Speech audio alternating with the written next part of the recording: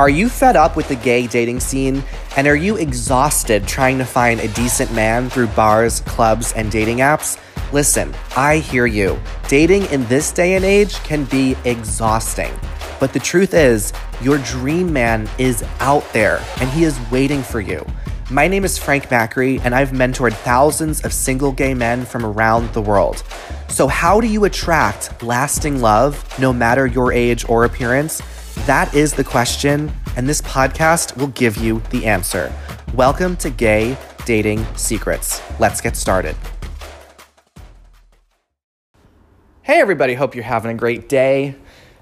I am so full from a meal I had with Brandon last night. It must have been one of the biggest meals I've had in my life. Brandon had a Groupon for this Brazilian barbecue, all-you-can-eat buffet where you sit down and they let you go and get all the veggies and salads you want. And then they have all these waiters that come up to your table, each one carrying a different piece of meat, a different type of steak or chicken or sausage. And they had over 15 kinds. So, of course, we wanted to try everything.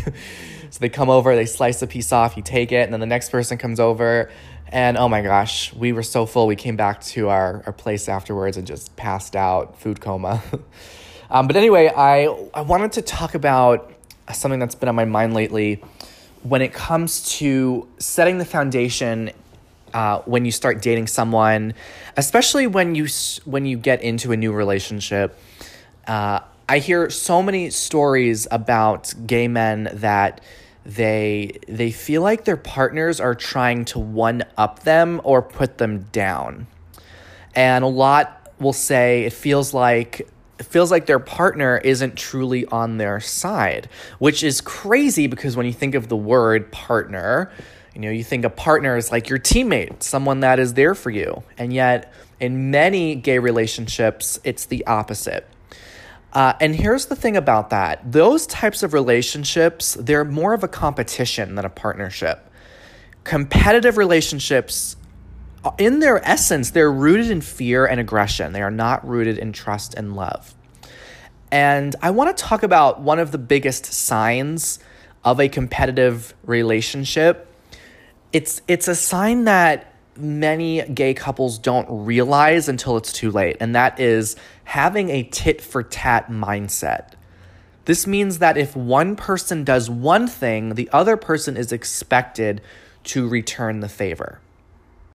So let me give you an example of this and how I learned this lesson the hard way in a previous relationship.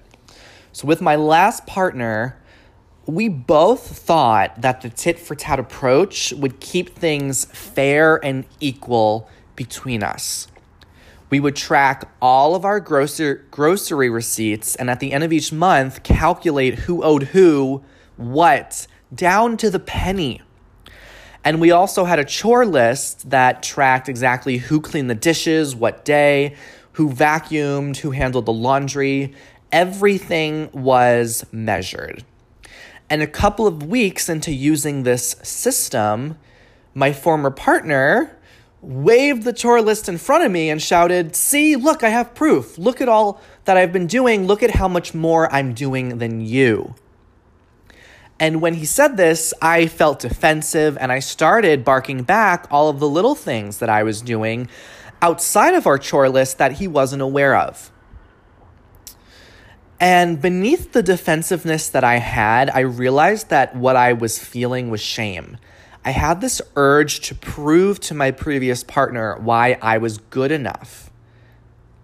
And the truth is, we were both at fault. We hadn't created a team dynamic that inspired us to stand up for each other and support each other. Instead, what happened is we were two opposing forces at war. And our fair tit-for-tat approach led to nothing but insanity. Eventually, we split up, never feeling like we were truly on each other's side. So here's the thing. Tit-for-tat requires couples to constantly track who's doing better. It requires that there's one person that is behind and one person that's ahead. Never are the two individuals joined together as a unit. And what happens is both partners get trapped in a never-ending race to win in the relationship at the expense of their partner. In order for one partner to feel adequate, it requires the other partner to feel inadequate. So can you see how this is so destructive? And not surprisingly, eventually one or both partners will decide to end the relationship that's operating this way because the amount of shame, resentment, and fear starts to outweigh the amount of love, joy, and trust. This is incredibly common, yet also incredibly unhealthy. And it happens all the time in gay relationships. This is transactional love. Transactional love is giving something and wanting something in return. It's the whole I scratch your back, you scratch mine. But lasting love is not being in a relationship where someone owes you anything. It's about being in a relationship where both individuals are happy to show up for the other person. Now, with Brandon, we really do honor this so well. It's one of the things I'm most proud of in our relationship. So if I'm focusing on a big work project, Brandon will happily jump in to cook, to take care of other things around the house because he knows that he's supporting our team. He's not doing it to prove himself as the better partner. He knows that he is supporting our team unit. And if Brandon, on the other hand, is busy running errands, I will gladly clean the house while he's gone and take care of other things. The point is, we happily show up for each other, and that's what makes a team strong. So instead of keeping score, this means you both give freely, both partners give freely to the relationship without wanting something in return.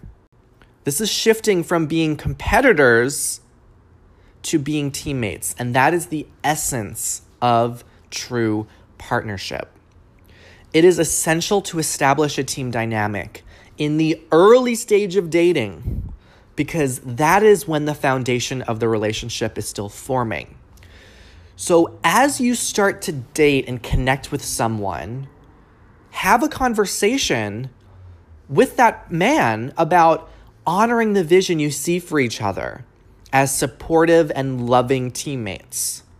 And one strategy, one thing you can do with you and your partner or your new boyfriend or just someone that you're starting to feel like you want to keep around in your life, one thing you can do is create a shared relationship oath. And this is a mantra that's designed to bring you both together, to keep you on the same page, and to honor the values of teamwork and partnership in your relationship as it unfolds. So here's a relationship oath that you may both use. And this is one that Brandon and I hold for each other in our relationship. We are a team. We both agree to look for ways to support one another. Our relationship is our number one priority.